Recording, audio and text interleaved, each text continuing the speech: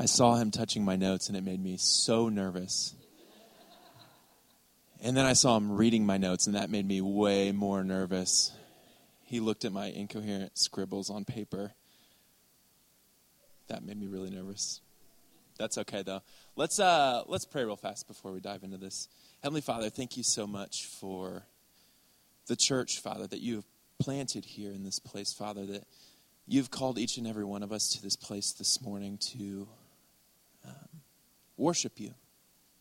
We exalted you this morning, Father, and we pray that you are just seated on the throne of our lives, that we don't forget where you reign over all things, all situations, all the terrible things going on in the news, Father. You are above all of it. You are the King of Kings, Father, and you have so many amazing things in store for us. We thank you for the peace that you give us by your Spirit. We pray this in the name of Jesus. Amen. Good morning. My name is Jordan V. I do the small groups here at Radiant, and it's been a fun, exciting journey for me to do so over the past few months. It's been a lot of learning for me. And I've been doing kind of this inventory thing. Some of you might notice I got my hair cut this week, and I'm really particular about a barber. And I go kind of shop around, and I go to a few different people, and I finally found a guy here in Westfield, and then so I stopped by, and I got my hair cut, and it was really cheap, and I was like, you're way too cheap for like how good you are at cutting hair. But he was sitting there talking in the chair, and he was asking me how old I am. And I'm 28. And he says, oh, really? Okay. You got a lot of gray in your hair. And I really, now that it's cut short, and I looked in the mirror, I really do have a lot of gray in my hair. And I thought, well, that's because I'm wise. And then I realized it's not because I'm wise, it's because I'm stressed all the time. I just had a baby last year, and I think I got a lot of gray hairs from that. But really, I started to take kind of inventory of my life. I'm not even 30 yet. What do I know? What have I experienced? What have I learned? And I started to kind of look back. I'm sitting in this chair. This guy's like talking to me, and I'm not even listening to him because I'm thinking about like the past 5 years of my life and all the ups and downs and the journey that God has taken me on, even to arrive here today, be spearheading small groups. We're launching small groups today. We have a ton, like 8 or 9 small groups that are launching today. Praise God for that. People that have said, you know what, I'm committed to this process. That's amazing. But I was thinking about all these things, and small groups has been a huge impact on my life. And a lot of times I haven't even given it its proper place. I haven't even said like, wow, there are people in my life that led small groups, or people in my life that led small groups alongside me that really had a long-lasting impact. Today is a really exciting day for me because it marks kind of an arrival a little bit. Like it's the arrival of a new season of growth for Radiant. Pastor Jerome shared a couple months ago in the 3C series about the divine urgencies, that there was a new and necessary season of growth for our church, that we needed to take steps together to build relationships and community. And where we arrived with that is that we were going to disciple through small groups. Discipling is something that we have to do as a church to continue to grow. And so small groups is our methodology in which we're going to do that. And so last fall, I got to share a little bit about biblical community and God's calling to community. I had a really fun time learning and researching for that series. And I thought it might be good to kind of recap some of those points because I really think that there's a framework there that we have to understand in order to understand why we're doing small groups. And so God called us to community. Like he's called us to be in this place together, to be in relationships together. He called his disciples to turn away from their individualistic preferences, the things that said, this is what I want, and to move towards serving the other. In Luke 9, verse 23, he says, if anyone wants to come after me, he must deny himself and take up his cross daily and follow me. For whoever wants to save his life will lose it. But whoever loses his life for me will save it. Last fall, I shared there were 4 points about biblical community. The first of those points is biblical community is missional. Biblical community has a purpose. Being missional is to be expressing the nature of Jesus. It's not to sit back and do all of the right things, but it's to be like Christ incarnate on earth, to be what he showed us to be. So to be able to do that, we've got to do a few things before we can even start to express that. We've got to be able to love God, right? We've got to be thankful for what God has done for us, done through others for us. We've got to love him, be unconditional and obedient in the same way that he has loved us. We have to love others sacrificially. The old command was to love your neighbor as yourself.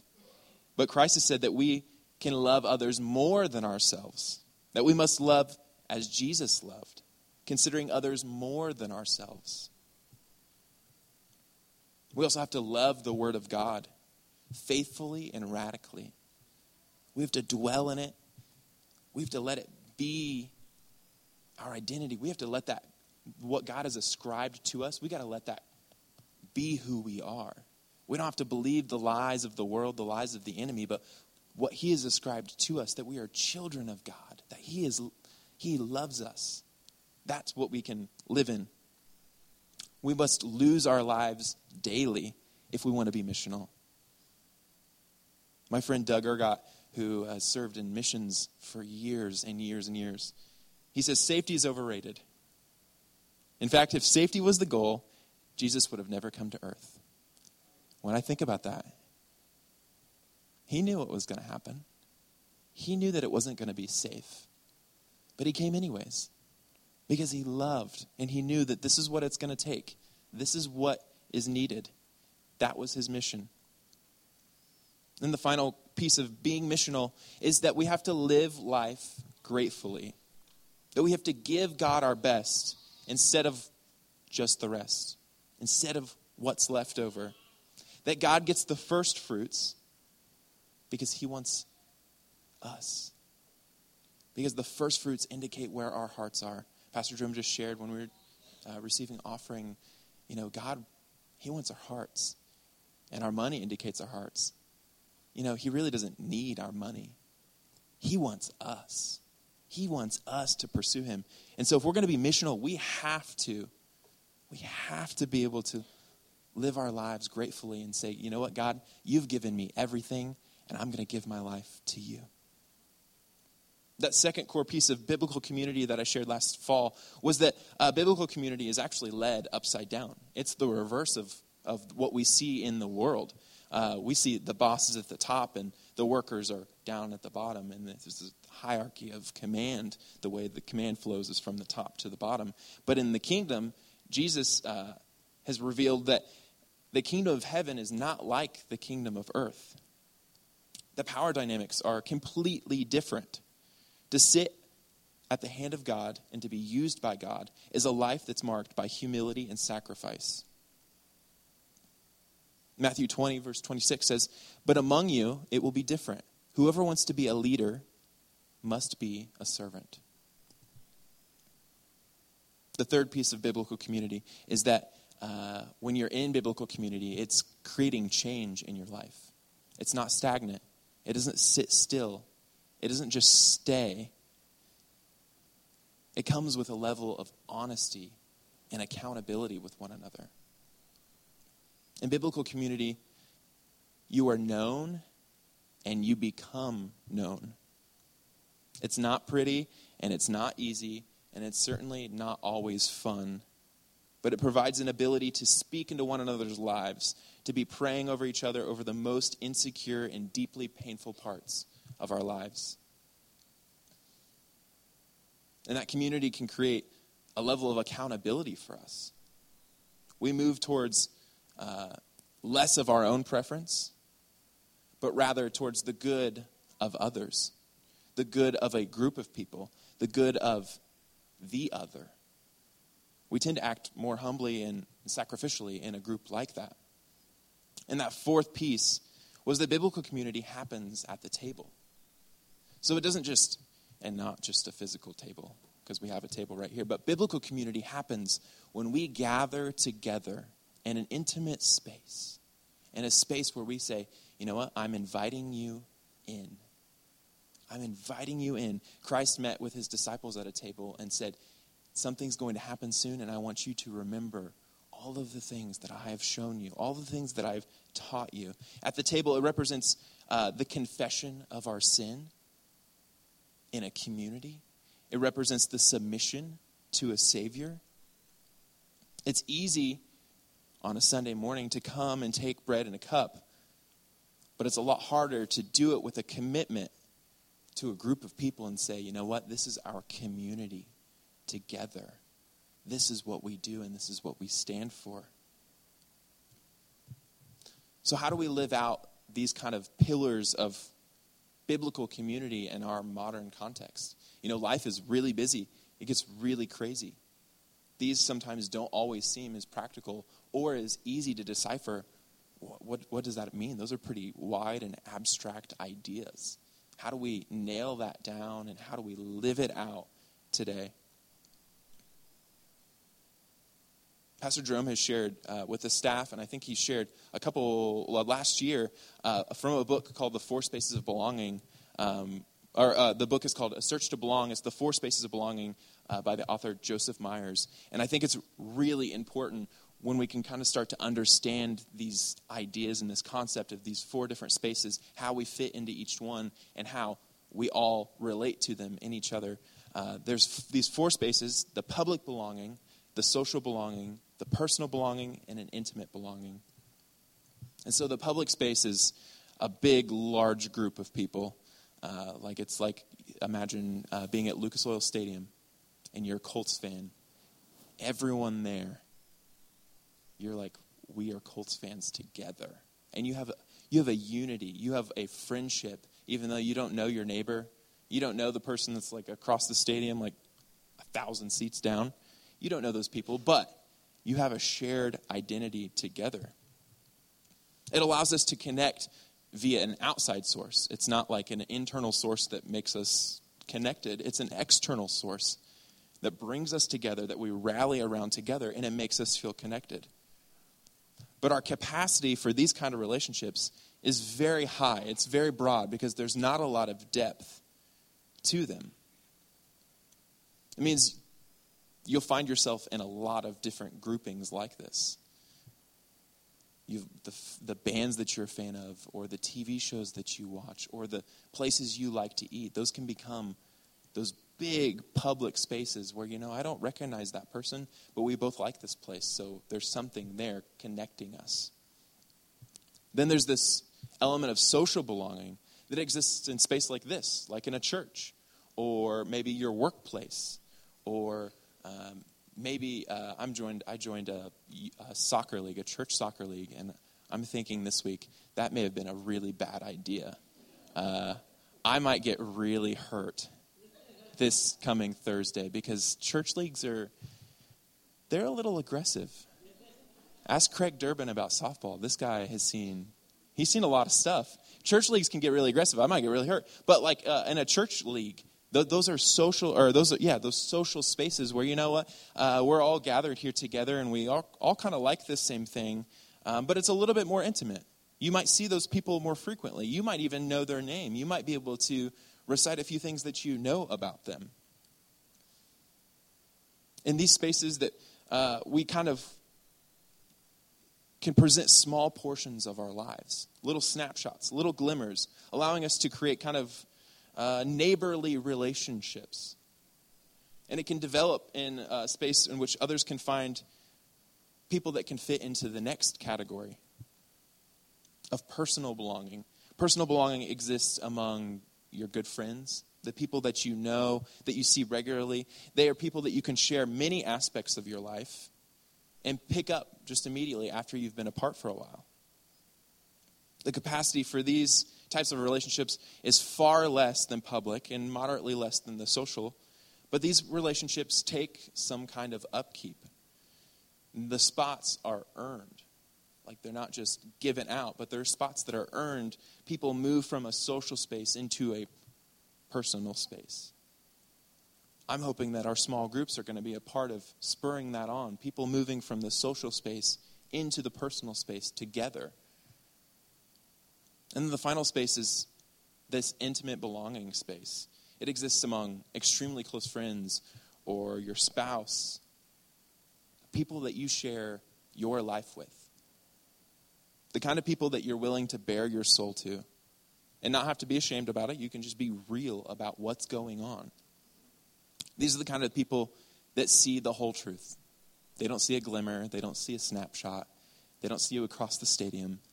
They see you. You are known. You are known.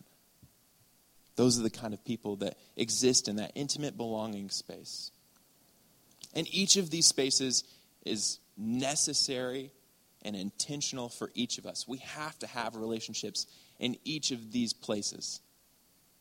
It's healthy to have that. If you have a person that only exists in that public space but has no intimate relationships, they are isolated and alone. But if you have people that have a lot of people in that intimate space, they might be deceiving themselves, and they might not actually have anyone knowing who they are because they're having to present, because they don't have the capacity to maintain all of those relationships. These relationships can add great depth and richness to our lives. In a culture of individuality and preference, it's very easy to commit to spaces that are really wide and unobtrusive. They don't really dig in very deep. It might be a lot easier than committing ourselves to spaces that require more openness. Intimacy and openness exposes us, and it reveals our cracks, and it can get really messy. It can hurt, and it can heal. So when we get to the level of relationship that we can actually truly start to be open, community can begin to elevate and sharpen you and encourage you. So these small groups that we're kicking off today, they're set up as an environment in which public space can become personal space and belonging. And maybe even if you find people that you just really resonate with, they can become more intimate relationships. They can become your people, your tribe, your crew, your squad. We're doing a series right now with the youth called Squad. And we're talking about these kinds of relationships. Because many of you remember being a teenager. Sometimes it's really hard to find your people. It's really hard to find the people that you can lean on, that you can be with. And so we've been talking about that. It's been fun. It's been fun for me because I've been remembering a lot of people in my life. People that some of them that I still have really great relationships with, and others that I don't get to see as often anymore. Some I never see anymore. But I'm thankful for the things that I learned with them and experienced alongside them. Some of them I actually texted this week and said, wow, I just remember this thing that we did. It was super fun. I ran into a friend's parents. He lives in St. Louis now, and he actually just adopted, not even foster children. He just adopted 4 kids from Texas, and I haven't talked to him in a year. So I sent him a text and thought, I don't know if he'll see this. He's been so busy. He had to be in Texas for a month. His whole life was just crazy for a month. And so they got everything through. They came. They're actually going to be in town in a couple weeks. I was like, hey, man, just want to let you know I'm praying for you in this time and love you so much. And I've just been thinking about you a lot. And I didn't hear back from him, but I know that he appreciates me the same way, and that we love each other, and we're so thankful for the things that we experienced together as young adults, as high schoolers, as we were both going through so many changes in our lives, and we're able to help sharpen each other, to point each other towards faith rather than fleeing from it, saying, you know what, I'm not into this church thing anymore because it's not really that cool, so I'm going to go hang out with my friends. It was, no, we're going to stick to this thing. We're going to believe, and we're going to sharpen each other. It was iron sharpening iron at that time in our lives, and it was necessary and needed. So small groups are an environment in which personal belonging and intimate belonging can be fostered. Ephesians 4, verses 1 through 2, Paul says, I urge you to walk in a manner worthy of the calling that you have received, with humility and gentleness, with patience, bearing with one another in love. I understand that many of us will be joining small groups and spending time with people that previously didn't fit into those spaces. For people from Radiant North and Radiant Left, that's what we've nicknamed the sanctuary. So Radiant North, Radiant Left. Let's meet. Some people might be meeting and talking that have not really gotten to know each other very often. You might see each other and wave from across the sanctuary, Those of you who are brave enough to jump across the line, good for you. You guys are awesome. But you might be meeting people. You might be introducing yourself to people like you're like, you go to church here? I never knew that. That's crazy, just because you're over there. So people are going to be introduced into these new spaces of your life. And we're going to have to bear with each other in love. It's not going to be simple. It's not going to be easy. It might be a little awkward at first, but that's okay. That's okay. Because we're going to be patient. We're going to approach it with humility and gentleness because it's not about our preference when it comes to these relationships. It's not about what we want. It's about serving one another as God has called us to. I'm praying through these upcoming semesters that a few things are going to happen, and I'm really, really excited. I think we're going to experience a whole new season of growth as a church because of our commitment to this. One is that discipling is going to be happening in the context of these relationships. It's so easy to get caught up in the cycle of a Sunday to Sunday. I work here, and it still happens to me. The cycle of Sunday to Sunday. Sunday's always coming. I've worked on church production teams, and that was our saying, Sunday's always coming, because it becomes the flow. The week becomes what's going to happen on Sunday. And you forget about all of this other time and all of these other people that you can connect with. We can forget that the whole point of doing this is to disciple people, to help them see Jesus for who he was, for us to express the nature of Jesus to them, for them to experience the good news of the gospel. Not to hear it, but to experience it. Jesus said in Matthew 28, verse 19, "Therefore go and make disciples of all nations, baptizing them in the name of the Father and of the Son and the Holy Spirit." Go and make disciples. I'm praying that discipling is going to be happening. This is a whole new avenue for our church to minister to people. It's not about a pastor on a stage, but it's about people going and making disciples. That is so exciting to me. I've served on a lot of different church teams in a lot of different areas, and it's so easy for us to get caught up in a job and say, this is what I do. This is my job at the church. I do kids check-in. But really, that's ministry. That can be discipling, just like all of us can be a part of that discipling process. And some of us are like, I need discipled. I need someone in my life that I can look up to. I'm there. I'm there. I have a new baby at home. He's chewing on a seat right now, I think. So, no, he's just playing. But I'm like, I got questions about this whole thing because this is crazy. Why would anyone do this to themselves? Don't you want to sleep again? Some of us need discipled, and some of us are discipling, and some of us are in that whole process. We're doing both. It's not like you're one or the other. You need people to pour into you, and you need to pour into other people. Because really, the result of the seed being planted isn't there's a seed planted. It's that it bears fruit. When we bear fruit, we can share that to the next person. It doesn't have to just stop with me. I feel really good about myself now. Someone poured into me. I get to pour into someone else. So I think discipling in the context of relationships is a key in this next season. For many of us, we're craving to be a part of something because of that call that God has put on our lives. In John 15, verses 12 and 13, Jesus tells his disciples that this is my commandment, that you love one another as I have loved you. Greater love has no one than this, that he laid down his life for his friends.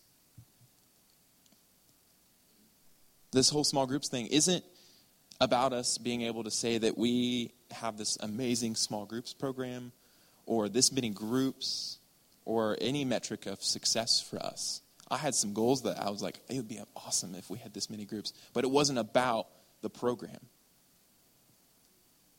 Small groups cannot be about our egos or our desires to keep up with whatever trendy churches are doing. It's about being more effective in ministry. It's about doing the thing that Jesus commanded us to do, to disciple. Ephesians chapter 4, verse 25 says, "Therefore, each of you must put off falsehood and speak truthfully to his neighbor, for we are all members of one another." We come together as neighbors, as friends in this space, and we rebuke the things in our lives. We say, hey, this thing that you're struggling with, it's okay. We can get through this together. Let's turn away from it. Point 2 is that our church is going to grow larger and smaller at the same time. We're experiencing some exciting church growth here at Radiant. We're experiencing some exciting new seasons. Vision 2020 has been really exciting. Some new stuff has been happening. There have been some new families in the church. We just got back from an amazing men's and women's discipleship walk. The youth had their discipleship walk. There was some amazing growth there. Some people that are really excited about church. They're really excited about being a part of the mission. So our church is going to grow larger, but it also simultaneously needs to maintain these smaller groups of people. The discipling process will be happening, but that can only happen in a relationship, in the context of a relationship. Our ability to minister to those in need must increase as our church grows larger. As our church sees growth, it's going to become even more important to remember those who are alone, those who are hurting, those who are in need, those who walk into this place and have no idea who Jesus is, have no clue and have never experienced it before.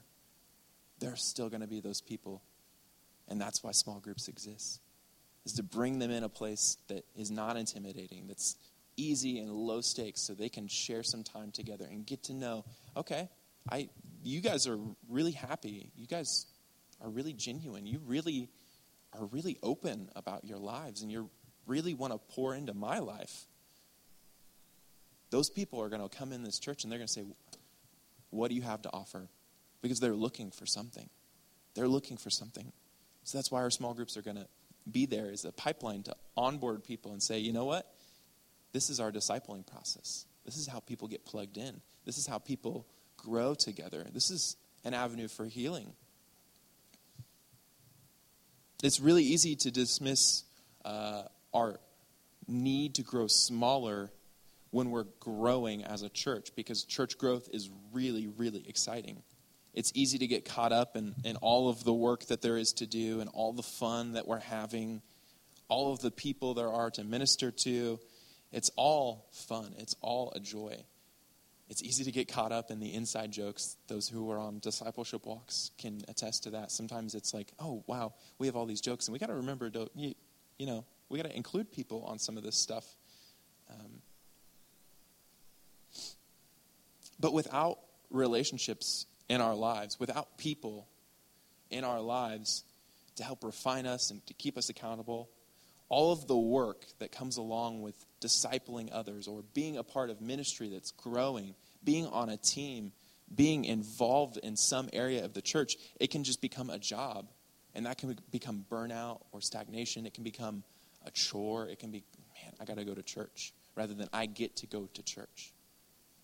I want to be a church of people that says, I get to go to church today. I want to kick down the doors every other day of the week because I want to be there because it's so exciting what God is doing. I want to be a church that says we get to go to church, that avoids that burnout. I've been in that system of burnout a lot, partially because my avoidance of people in my life that would keep me accountable in ministry. Many of you know I left Radiant a few years ago and was working at another church and really hit the ground running really fast. It was a really high energy environment, and it was really fun until it wasn't. And then it wasn't fun, and I felt like, oh, this is not quite right. This is not what I remember I wanted to do with my life. Jesus, I don't know that I wanted to do this. Can I take it back now? The answer was no, by the way. But that's a totally different story, totally different sermon series. Probably 50 weeks at least. So, but I met this guy who was a coworker, And I think my boss kind of noticed, man, he's really seeming exhausted and tired and burnt out and like he's not having fun anymore. So we're going to move him from his current office, which was a closet. I'm not joking. It was a closet in a dark room all by myself on the other side of the building, alone, every day, like 9 hours a day. It was awful. But I got moved into kind of this big bullpen area. I was like, great, this is way worse because this guy won't stop talking. That guy that wouldn't stop talking actually became one of my closest friends, which is very funny. But at first it was like one of those things. We don't have anything in common. Like he's wearing like really dorky comic t-shirts, not ironically. Like he's talking about stuff I have no clue about. He's our IT guy. Like we don't have anything in common right now, dude. And you just keep showing me cat memes all day long. And I'm like, I'm working on a project, man. I'm doing my job. What are you doing all day? Apparently that's what IT people do, is they just... No, they have very hard work. But eventually he actually started to kind of like chip away at this whole like burnout thing in me. I think he could see it a mile away. And he started to just kind of like be like, hey, you want to just like go on a walk for a minute? Like just like a lunch walk? Like we'll just walk and talk for a minute. Just get out of the office. And so we started to do that, and we started to go to lunch together, and we started just to hang out outside of work. I mean, it was starting to be fun, like to hang out with him. And we actually started to lead a small group together. And I remember him looking at me one day when we're on a lunch walk, saying like, man, what's wrong with you? Do you not want to do ministry? Are you not excited about what God is doing in the lives of others and what God is doing in your life? Do you not believe it?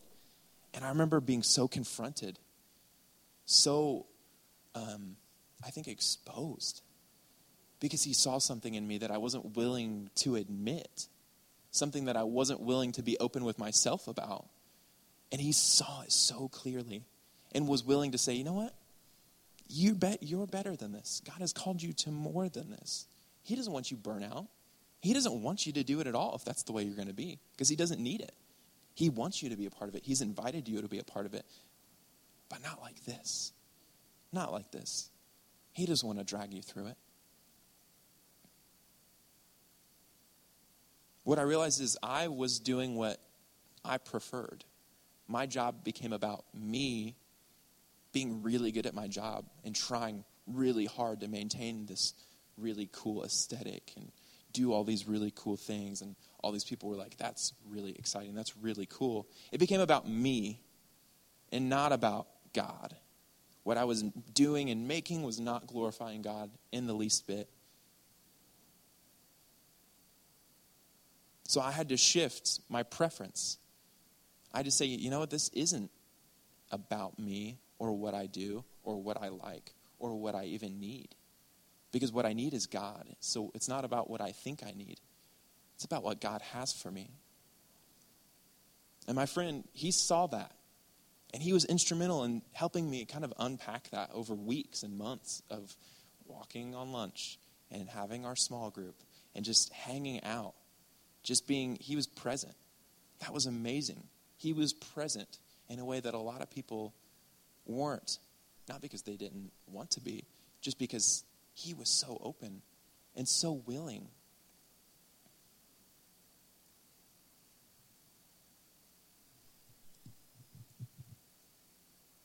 When we can shift our culture away from preference and towards others with our small groups, and we make it a way that we disciple and minister to others, what we're actually doing is shifting from small groups being a ministry program to being how we do ministry together. So what does it take to shift our hearts away from our preference, what we think we need, what we think we want, towards what we've been commanded to do? It takes an understanding that commitment matters more than our compatibility. Pastor Jerome sent an article to me probably a few months ago now, that had this. It said this. And when the first time I saw it, I said, I hate that so much. I don't like that. That's not what I want to believe about this thing. But the more I dwelled on it, and the more I thought about it, and the more I thought about the context in which it applies to my life, of course I don't like it, because it's not my preference, but it's what I need. It's what God has for me, because he honors our commitment to one another. If we were all just compatible together, that would be great. That'd be awesome. It'd be perfect. Until it's not. Until it's not perfect. Because eventually there's going to be something. I think my wife and I are perfectly compatible. We've had a great marriage for 6.5 years. But there's still stuff that drives me absolutely crazy. And I would never even ask her the things that drive her crazy about me. Because the list would never end, probably.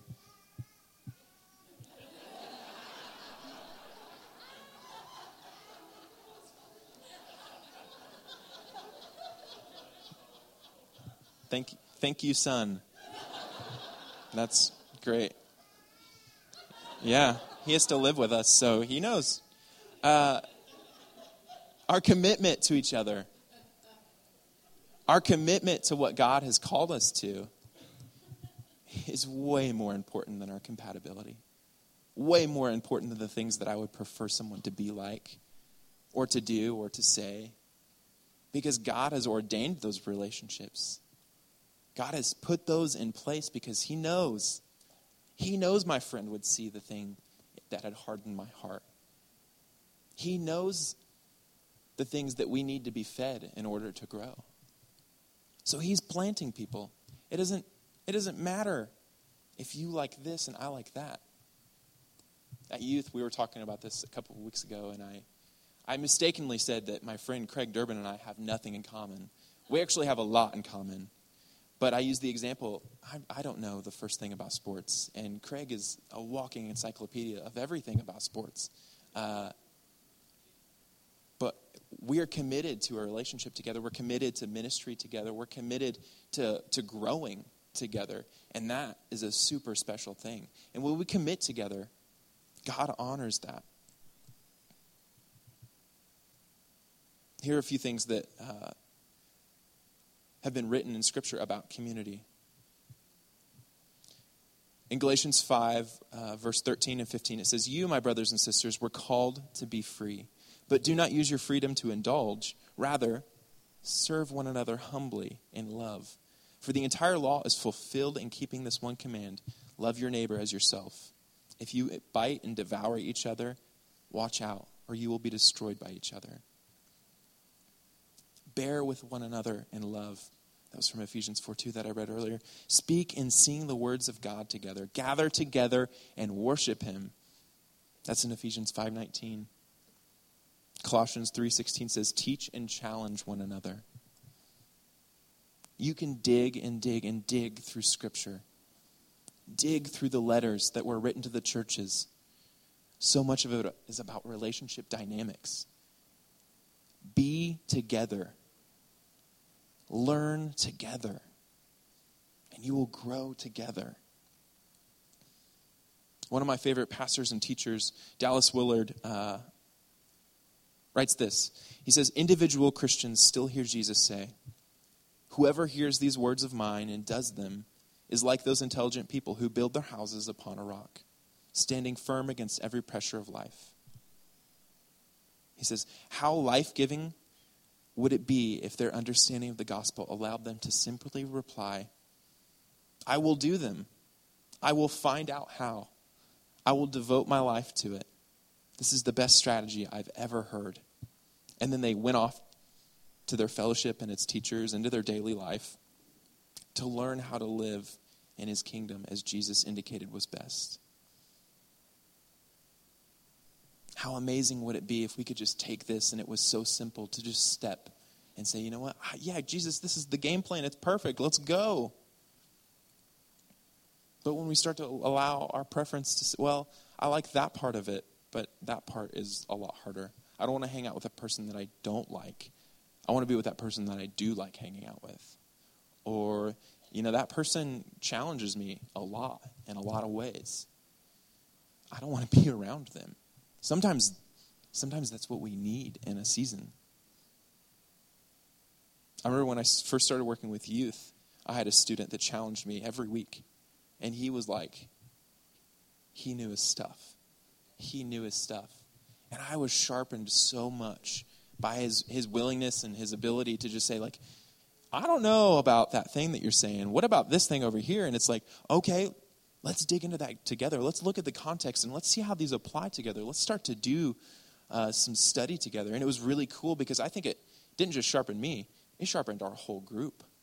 It helped all of us in our small group setting to really start to dig into the Word, to honor the Word, and really do right by studying it, by living in it, trying to really dig in deep. God honors our commitment to each other and our commitment to the teachings of Jesus.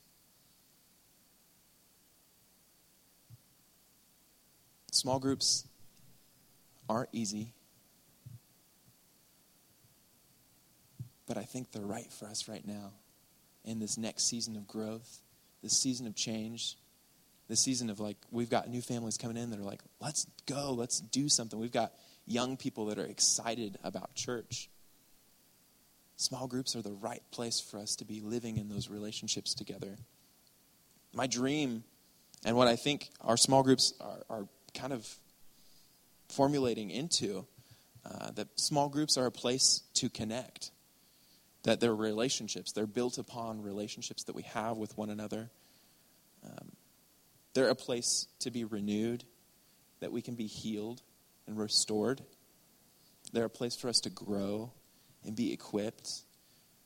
They're a place for us to be empowered for servanthood. The band's going to come forward, and we're going to have a little bit of time of worship. But I just want to encourage each and every one of us to look at our lives.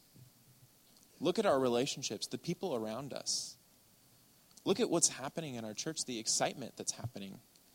All of the good things that are getting ready to happen, that have happened over the past few weeks. We had an amazing service last week that celebrated 20 years of ministry here at Radiant.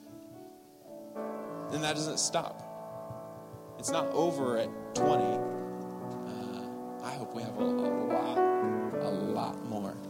Because I feel like the fun is just getting started. And so small groups are kind of this new season. I'm new at it. We're all kind of new at it, which is great. Because we're going to grow together. We can approach each other with humility and say, you know what? We're going to learn how to do this together. We're going to set our preferences aside. We're going to commit to the process of being in a small group. Some will reach out and say, I just need someone to pour into me. I just need answers to some of these hard questions. Some people are going to join a small group and not even know that they've got something going on in their heart, that they've got a heart issue that's preventing them from whatever God is calling them to next. And that's okay too. Because in a small group, stuff will open up. People will be present. People will be praying. They'll be in tune with what God is doing in your heart, and some of them will even call you out on it. But it's not too hard for us, right? Small groups aren't too hard. In fact, I believe that they are the next step for so many of us. So many of us to step into relationship and say, you know what? This isn't just going to be a public space anymore. This isn't just going to be a social gathering for me anymore, but it's going to be my life. I'm going to live my life in ministry. I'm going to do ministry with other people. I'm going to serve others as Christ has called me to. There's so many exciting things, so many dreams that we have for what's coming next, and all of the exciting things that are going to be happening this year. But I just want to pray over our small groups right now and just believe that God is going to work in them in this next season. It's really an exciting time for me, and it's really an exciting time for the church just to know that so many leaders and so many people have said, you know what, I'm going to commit to this. We're going to see what happens in this next season as God continues to move, to continues to pour into our church, as it continues just to touch people's lives. We're going to not just make it about our preference, but we're going to make it about what God has for us. Will you just stand with me as we close in prayer, and the worship team will lead us?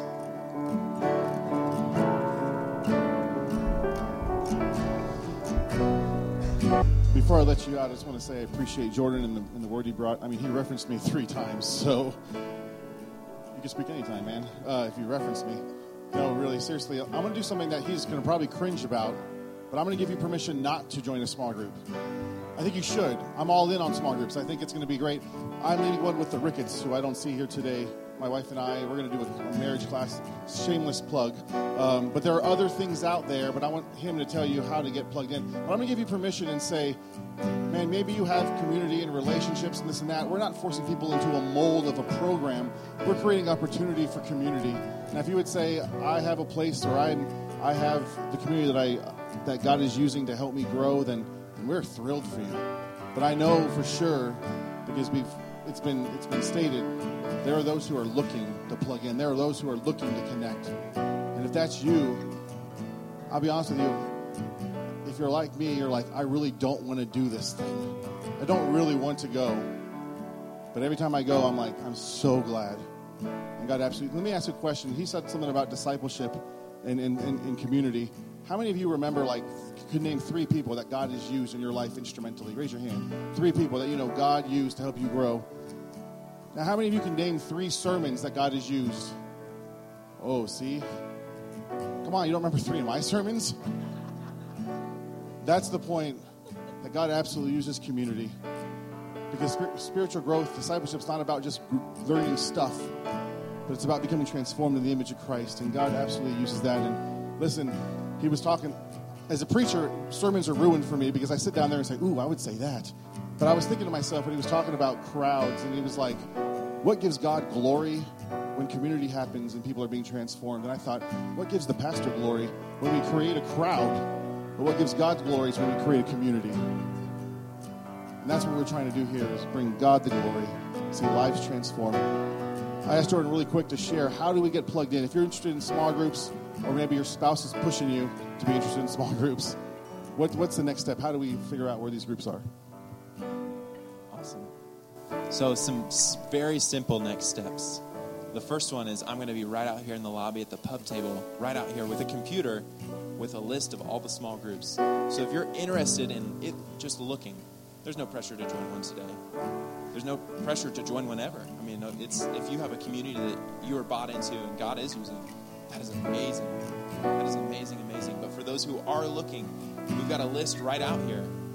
And I would love to walk you through. I would love to introduce you to some of the leaders. I'd love to help you take whatever step you need to feel comfortable about what group you want to join. The other simple step is to join. Go to radiantchristianlife.church/small groups. You can look through the directory there. You can get all of the information. You can even email the leader and say, how do I know that you're not crazy?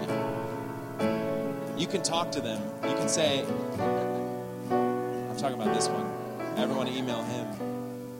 You can send an email and say, hey, what's this about? What's this group going to be like? How long are you going to meet? Do you have childcare? All of those questions can be answered. They would love to talk to you. They'd love to host you, even if you just go once. If you go once and you never come back, they're not going to be offended. We want to help you find a group that's going to work with whatever's going on in your life, whatever ministry and discipling that you need, or whatever opportunities for discipling that you want. We want to help you find that. So if you go to the website, and then the third is the Church Center app. So the app that we use for giving is actually the same app that we use for small groups. You can send messages. You can do all the same functionality as the website, but it exists on your phone. It's really simple to use. It's really nice looking. It'd be great if you want to just go through there. Really simple steps. But I'd love to talk with you in the foyer today. Yeah, cool. All right. May the Lord bless you and keep you and turn his face to shine upon you and give you peace. God bless you. We'll see you later.